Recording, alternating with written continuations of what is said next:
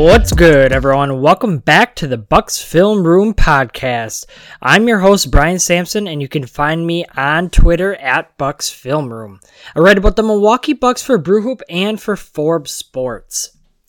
Well, the Bucks are almost all the way through their preseason schedule with just one more game remaining on Thursday night against the Minnesota Timberwolves.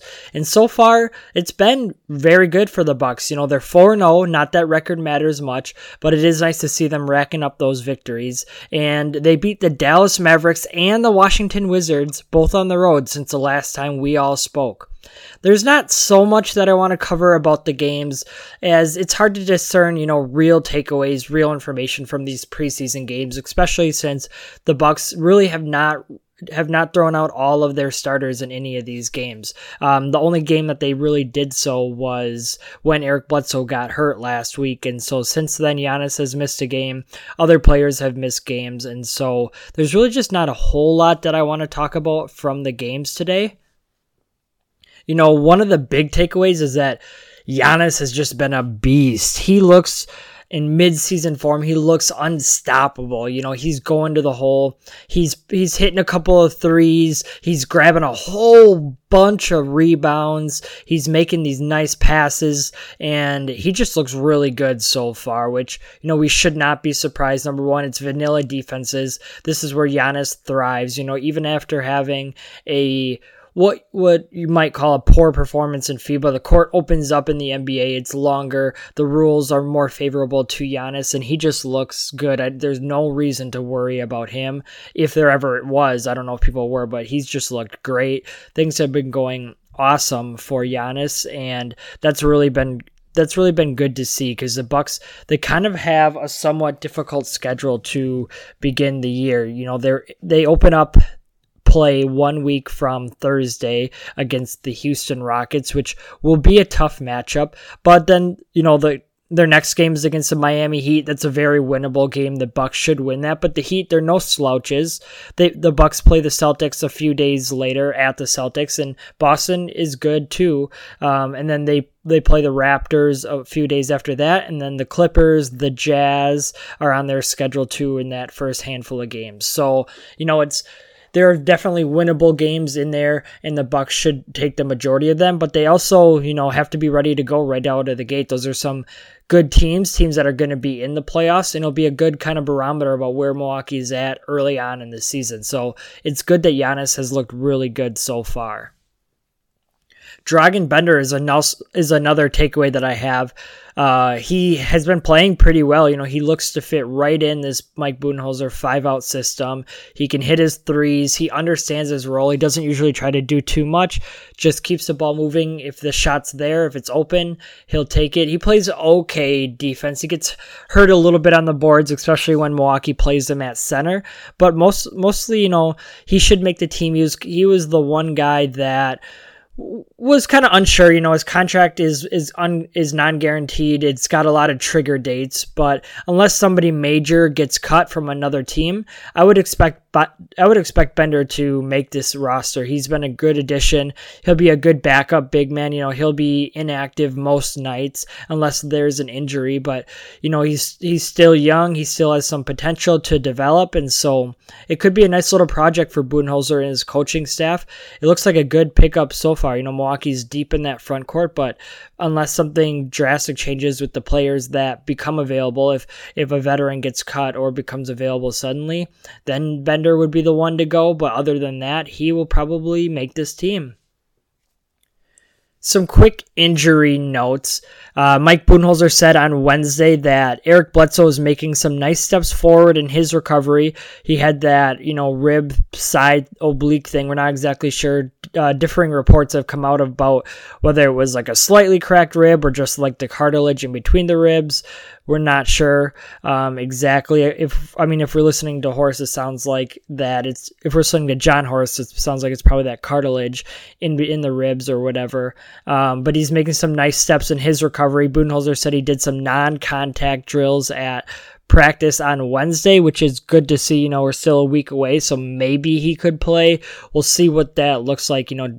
participating in non-contact drills at this point is a good sign. It'll be interesting to see how Milwaukee defends Houston Rockets and James Harden with or without Bledsoe. I won't touch on that too much today. I really want to go through that next week. Next Thursday when the podcast comes up, talks about the potential defensive alignment against Harden. And we'll know more then about Bledsoe's status. But that's a good sign. Another good sign is DJ Wilson, who's missed his second consecutive preseason and kind of training camp with a hamstring injury, was a full participant in practice on Wednesday. I wouldn't be surprised to see him play in this preseason finale on Thursday against the Minnesota Timberwolves. Wilson really needs this time. It really hurts him to have missed out on a second consecutive preseason. And Ersan Ilyasova has been playing out of his mind. He's been playing very well. He's picked up right where he left off in FIBA, and Wilson really needs this time on the court. This hamstring injury has really hurt him because of the combination of Ersan's play and Wilson's injury. DJ's really going to be on the outside looking in of the rotation once again to start the season, and it'll be hard to crack that rotation. We know that Budenholzer likes Ersan. He showed that last year. He stuck with Ersan last year, and especially if Urs is playing well this time around, there won't be any reason to go away from him. And so DJ might be on the outside looking in unless Urs or another big man gets hurt or if they start to play badly. And I think Budenholzer might even try to play the Lopez brothers together a little bit, which takes away even more minutes from that power forward position than we had originally thought. And so it'll be interesting. I know there's a lot of DJ Wilson stands out there and he's an exciting young player, but sometimes availability is the best ability. And this preseason, entering his third NBA season is critical one. And especially as he's trying to beat out other healthy veterans who were ahead of him on the depth chart last year. But we'll see how this goes for Wilson. I hope he can get on the court just to at least get some action, start to get back into shape a little bit more, but we'll see how this goes on Thursday night. One of the two activities or topics that I wanted to touch on today was ranking the top 5 players in the Central Division. I had tweeted out at Bucks Film Room that Giannis is obviously the top player in the division. He won the MVP last year. He's the top player, in the NBA by most accounts. And the Central Division is kind of weak on that top talent. They're kind of weak overall. You got a team like the Cavaliers who don't really bring much to the table as of this point. They're in their rebuilding stage. The Pistons are a fringe playoff team. The Bulls are maybe a fringe playoff team. We'll see. And then the Pacers will be fighting for potentially a top 4 seed in the East. So really teams kind of on all ends of the spectrum, from the Bucks being a championship contender to the Pacers being a solid playoff team, to the Pistons being a likely playoff team, to the Bulls being maybe a playoff team, to the Cavs being a tanking, slumping, rebuilding team. So Giannis, I got him very solidly top player in the Central Division. I don't think there's much we need to talk about there. The second best player that I have in the Central Division, Blake Griffin. I think at this point in his career, he's really become underrated. He's really a very good playmaker. He was just this guy who could just throw down monster alley-oops, who could just go in traffic and dunk on everyone. But he's really developed his game. He's a much better all-around player at this point in his career. He's a very good playmaker for his team. Part of it is because the Pistons lack other playmakers, but the other part is just Blake Griffin is very good with the ball in his hands, and he always has been good with the ball in his hands. He always ranks as one of the best, if not the complete best, passing big man. His assist percentage is very, very high. And so he's just a very good shot creator for the Pistons. He can score from all 3 levels. He can still score around the hoop. He can score from the mid-range. He can score from behind the arc. And so, he's really just clearly, in my mind, the second best player in the Central Division and one of the more underrated players in the league at this point in his stage or in his career. the third best player that I have, and these next two guys, the third and the fourth guys, are battling injuries. But Victor Oladipo is my third best player in the Central Division. Ever since he had his breakout campaign a couple of years ago, he's really been, has struggled with a couple of different injuries, which is tough to take. But overall, he's still very dynamic with the ball in his hands. He's a good playmaker for his team. He's still, he's just 27 years old, and so he's still a very, very good player. And it'll be interesting to see, what that timetable looks like for his return this year from injury, and how long the Pacers can kind of keep their boat above water and keep from sinking. So we'll see what that looks like. But Oladipo overall, he's a very good player, and he deserves this third spot. The fourth spot is a little bit more controversial, and I could be swayed either way, to be honest with you. I have Kevin Love in this spot right here, and even though Love has been injured a lot lately, I still think that, he has the track record and the history of being a very, very good player. And he's a very good rebounder. He's really expanded his game to the 3-point line. Defensively, he's a slouch, but, it's really having that stretch four can be very valuable in today's league. And when he's healthy, I think that he is the fourth best player in the division. And like I said, I can be swayed either way. I have Chris Middleton as the fifth best player, and so I could be swayed because I think Middleton has a very compelling case. Middleton plays the most premier position in the NBA at that wing, and so he can really defend both elite offensive wings, and do a pretty good job on them, and he can carry the scoring load on the other end. He can do both of those at the same time. That's something that Kevin Love cannot do, and so I could be swayed to have Middleton in that 4th spot. Right now, I have him in the 5th spot. Love is just shown to have a little bit more dynamic of a outside shooting game, and as far as a scoring game all around. But Middleton, he's a playmaker. His playmaking chops are underrated. He is a very good defender, like I had said. He can score from all 3 levels. Tough shot express. He loves that mid range. He can post a little guy up, or even a guy his height. He can post him up. He's just got a smooth all around game. His pull up 3 game is really, really coming along, and so he rounds out my top 5. So I got Giannis at 1, Blake Griffin at 2, Victor Oladipo at 3, Kevin Love at 4, and Chris Middleton at 5. And then I just have a couple of guys as honorable mention. Zach LaVine and Andre Drummond are right there in my honorable mention. Both players are good, but both players have flaws. LaVine, we could see him take the next step. He's still a young player. At this point in Drummond's career, we probably already know what kind of player he's going to be. There aren't going to be any drastic changes. I mean, I don't know if he's trying to add a 3-point shot to his game or what. He took one in one of the first preseason games, started backpedaling like he was going to make it, and it hit off the other side of the backboard. So, yeah. Lastly, I wanted to talk about this article that I wrote for Forbes Sports. You guys should check it out. It's called Milwaukee Bucks Need More Shot Creation. And surprise, surprise, it's about the Bucks needing more shot creation. This was not an issue for most of the season last year. They had the 4th highest offensive efficiency in the NBA. Budenholzer brought that 5-out offensive system to the Bucks, and it was successful by all accounts. It provided that extra space that Giannis needed. It gave his players a lot of freedom in the offense to do what they wanted to do, as far as you run the basic concepts and then you just read the defense off of there and then you go.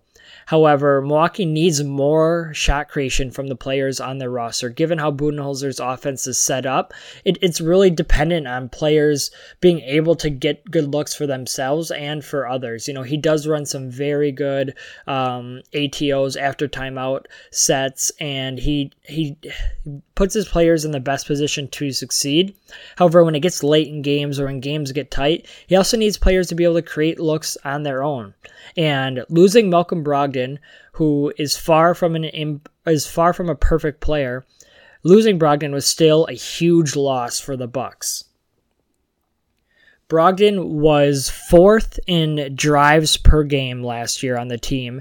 He averaged 7.8 drives per game, and he was also 4th in assist percentage at 15.6%. So he was behind Giannis, he was behind Eric Bledsoe, and he was behind Chris Middleton. So each of those 3 players averaged more drives per game and a higher assist percentage, but then Malcolm Brogdon was solidly in 4th. And the next player was a huge drop-off on the Bucks. So there's just a huge drop-off from drives and assist rate from Brogdon to the next player, who was George Hill. So George Hill averaged 2.8 drives per game, and he had a 14.3 assist rate. So that really just is a big drop-off. You know, a lot of the teams have elite shot creators at the top of their lineup. Like, if we're going to look at the Clippers, you have Paul George and Kawhi Leonard, who are 2 of the best shot creators in the game. The Bucks, Giannis sometimes struggles in that half-court shot creation. He got bogged down in the playoffs last year. Chris Middleton, he's good, but he's not Paul George or Kawhi Leonard level. The Lakers, they have LeBron James and Anthony Davis, both who can create their own looks. Middleton isn't necessarily in that tier. And so Milwaukee, in order to offset this 2-star trend that the NBA has suddenly gone to, they really depend on a deep roster. It's Giannis and kind of everyone else. So last year they had Giannis, and then Middleton and Brook Lopez and Eric Bledsoe and Brogdon. They would all kind of take turns as that second fiddle. But now this year it's only Giannis and Lopez and Middleton and Bledsoe. And so you took one option away from the Bucks, and we all know how Bledsoe performs in the postseason, because let's be real, this stuff is not going to matter much in the regular season for the Bucks. The Bucks are talented enough. They're deep enough. They are going to get through this regular season just fine. Sure, there might be some bumps and there might be some bruises, but overall, Milwaukee should cruise to a top 2 seed unless something really unforeseen happens. But really what we're getting down to is the postseason, and Brogdon was very good in the postseason last year when he returned. He was very good against the Raptors. Bledsoe was awful. He was terrible. Middleton, he wasn't so good. He was below average. And so all of a sudden, if guys are struggling in the postseason, that's taking away these options. And all of a sudden, when Milwaukee had 5 options last year, when they had 5 options in Giannis, in Bledsoe, in Middleton, in Brogdon, and Lopez. Now this year, you take Brogdon away. He's not on the team anymore. And then if Bledsoe struggles in the playoffs, you take him away. That's 3 people that you can count on at best. And Brook Lopez isn't the best shot creator either. He's a guy who can definitely take advantage of that, but he's not necessarily in that shot creation category. And so maybe then we're down to 2. Giannis and Middleton, and can they realistically carry the load? If they're going up against the likes of the Philadelphia 76ers defense in the Eastern Conference Finals, or if they're going against the Los Angeles Clippers defense in the NBA Finals, is that enough scoring? Is that enough shot creation? I don't know. I don't think so. I think Milwaukee needs somebody either internally or one of these external candidates that they brought in, one of these free agent signings that they brought in, or maybe there's a guy out there that they have yet to trade for, that maybe there's some trade options. I don't know, but I think that they need somebody else to step up. The most obvious guys, barring a trade, because that's just I don't like to speculate too much on the trade talk. Who knows what's going to happen?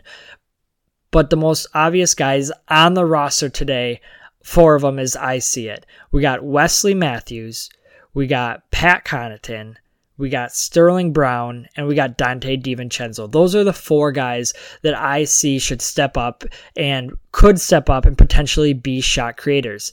They're all flawed players for sure, but in the right situation, I think they could create it, or could bring a little bit of that creation and get their teammates open or score when they're needed.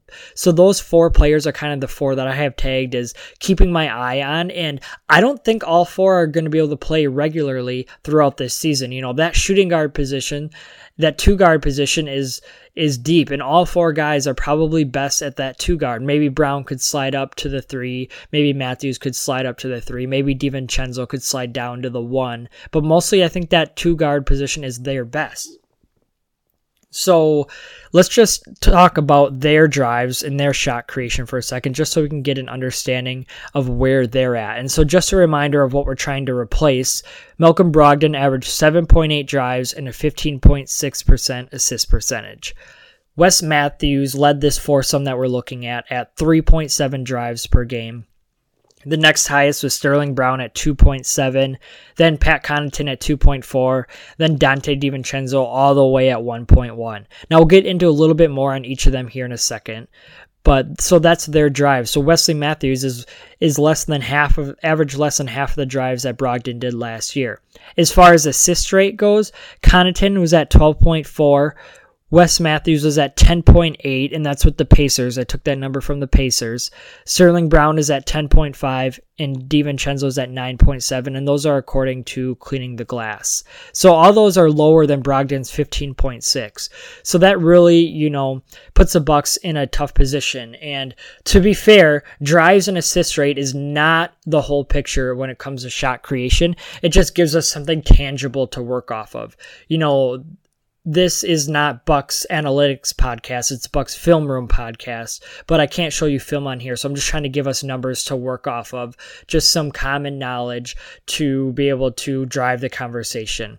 And so drives and assist rate is an imperfect way. And so just another way to look at this situation is a metric called box creation.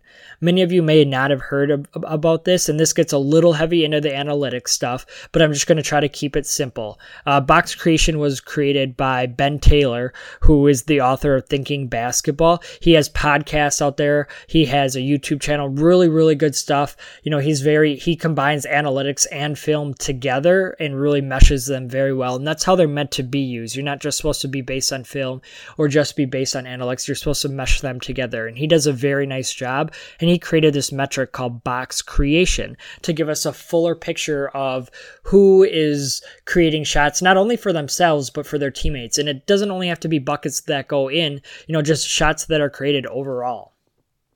So he defines box creation as an estimate of the number of shots a player created for his teammates per 100 possessions. So a shot is created when a player forces the defense to react to his scoring threat, and then that reaction leads to an open attempt for a teammate, so it doesn't have to go in, just an open attempt, or an open layup attempt that is fouled from behind, or an open putback. So those are kind of the things. So the number of shots a player creates per 100 possessions.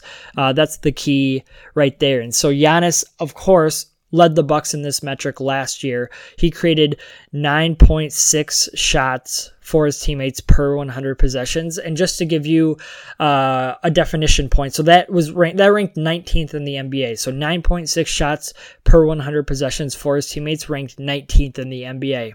Just like with the drives and assists, Bledsoe at 7.4 shots per 100 possession, Middleton at 6.5, and Brogdon at 5.1 were the next three on Milwaukee's roster. Unfortunately, just like drives and assist rate, it plummeted after that. Matthews, who obviously was not on the team last year, but he would be second at 2.5, Connaughton at 2, Brown at 2, and DiVincenzo at 1.4. So even using that metric, it does not look very good for the Bucks. They really need that other player to step up and to provide some extra shots. And so let's just start talking about these four players without using all these stats. Let's talk about what they bring to the table, what they don't bring to the table. The pros and cons. Every player has pros and cons. It's not a knock against Matthews or Connaughton or Brown or DiVincenzo, but let's just look at the strengths and weaknesses real quick when it comes to shot creation. So starting with Wes Matthews, because I think, it's pretty obvious at this point he's going to be the starting shooting guard. He's a very savvy and crafty veteran. He understands how the game is played. He's been around for a long time. He can use some of that craftiness to get to the hoop or to beat his man off the dribble or to find an open shooter. However, age and injury have really piled on, and he lacks the explosiveness he once did in his career. So this sometimes gets him in trouble. He sometimes thinks he can do things that he used to be able to do, and then he is forced to pick up his dribble too early or leave his feet, and that leads to turnovers.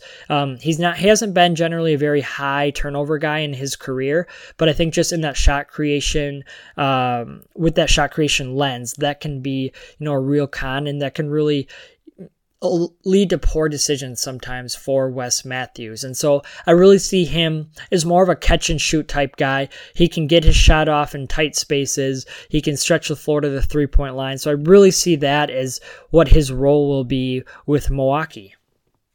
Sterling Brown is the next guy I want to cover. Milwaukee really, I think, had high hopes for him this summer. They sent him to Summer League, even though he's in his third year, with the hopes that he will work on being that lead ball handler and work on creating for his teammates there. It didn't work out that way. He had a very up and down Summer League, did not play very well, but he was being thrust into a brand new role, and so we'll see how this works out. He has the strength to... If he gets a step on a guy, he has the strength to maintain that step and keep the guy behind him. He lacks the explosiveness. He lacks that great first step or quickness to be able to consistently beat his man off the dribble. And this prevents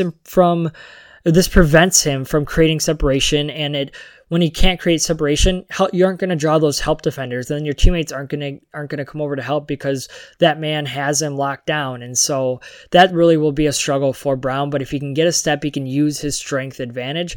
He just can't consistently get steps on guys. Now, Connaughton, he's a different animal. He definitely does not lack explosiveness. He's one of the most explosive players in the NBA. However, his explosiveness is mostly vertical leaping, and he's really a great slasher off the ball. That's where he does best, is when he can cut off the ball. If his guy isn't paying attention, he can slash to the hole, or he can find an open spot on the 3-point line.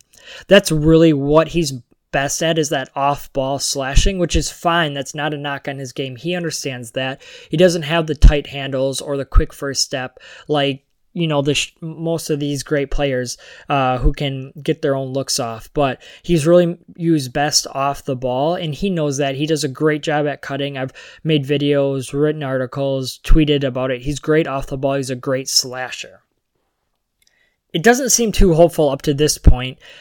All those three guys, their roles are best suited elsewhere, but I think Donte DiVincenzo could be the X factor. I think he has the biggest potential of this group to become a shot creator for his teammates. And I think Budenholzer and his staff are counting on that. It was a very limited sample size in DiVincenzo's first year. He only played in a handful of games. He suffered, a heel injury that he battled throughout most of the year. And it was kind of a disappointing campaign for his first year, but overall, I think he has the potential to be able to step into this role. He will not be Brogdon level good, but he could be better than these other guys at creating shots. We've seen in the preseason, this is one of the things in the preseason that, I've seen him split defenders on pick and rolls. He can get to the hoop. He still has to work on his finishing. He still has to work on finding teammates accurately and on time, but he's shown really nice potential in this area. It's been very fun to watch for him. He has those tight handles. They're getting better. He has more athleticism with the ball in his hands, more quickness, more ability to slash into the hole with the ball. And so I think he really has the biggest potential of any of these four guys or any of the guys on the roster to fill that shot creation role or that void that Brogdon left. And if Bledsoe misses some time, I think they will start George Hill, and I think they'll slide DiVincenzo in as that backup point guard to see how he does. Early in this season, it's no better time to try these young guys at different positions to see what you have. And if he can stay healthy, I think he'll get his opportunities. I think when Bledsoe returns, most of his time will come at the 2, or maybe he'll split in the backcourt alongside Bledsoe or Hill or Middleton, so he doesn't have to be that primary ball handler all the time. But I think early on, if Bledsoe misses time or when Hill rests, he'll be the guy that they slide in to really see how that all looks and how that all goes. So he's the guy that I have the most hope to, or most hope for. Overall, Budenholzer, like I said, he really gives his players lots of freedoms. However, they need to possess the skills to maximize the offense and take advantage of that freedom. We saw them get bogged down against the Raptors, and that type of defense is looming again.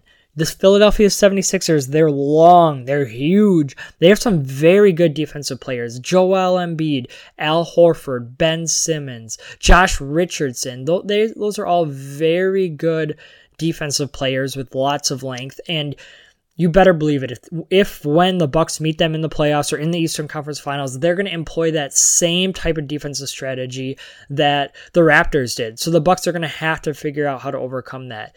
If they beat the Raptors, the Clippers could be looming. Paul George and Kawhi Leonard, two of the best defenders in the NBA. Oh, then you got Patrick Beverley, another elite defender. Milwaukee's going to have to figure this out. They're going to have to figure out what they have in some of these young guys. They're going to need to figure out how to overcome their deficits or their weaknesses that they had last year. The good news is they have 82 games and then some to figure this out. So Budenholzer, their mind will be on the postseason. It'll be on that NBA championship. There may be times this regular season when we're like, what are you guys doing? What is going on? But they will be searching for these answers. It's NBA finals or bust, NBA title or bust. They're going to be searching for these answers all throughout the season. So stick along. It'll be a fun ride. And thank you guys for tuning into this episode of Bucks Film Room Podcast. Make sure to follow me on Twitter at Bucks Film Room. I'll catch you next time.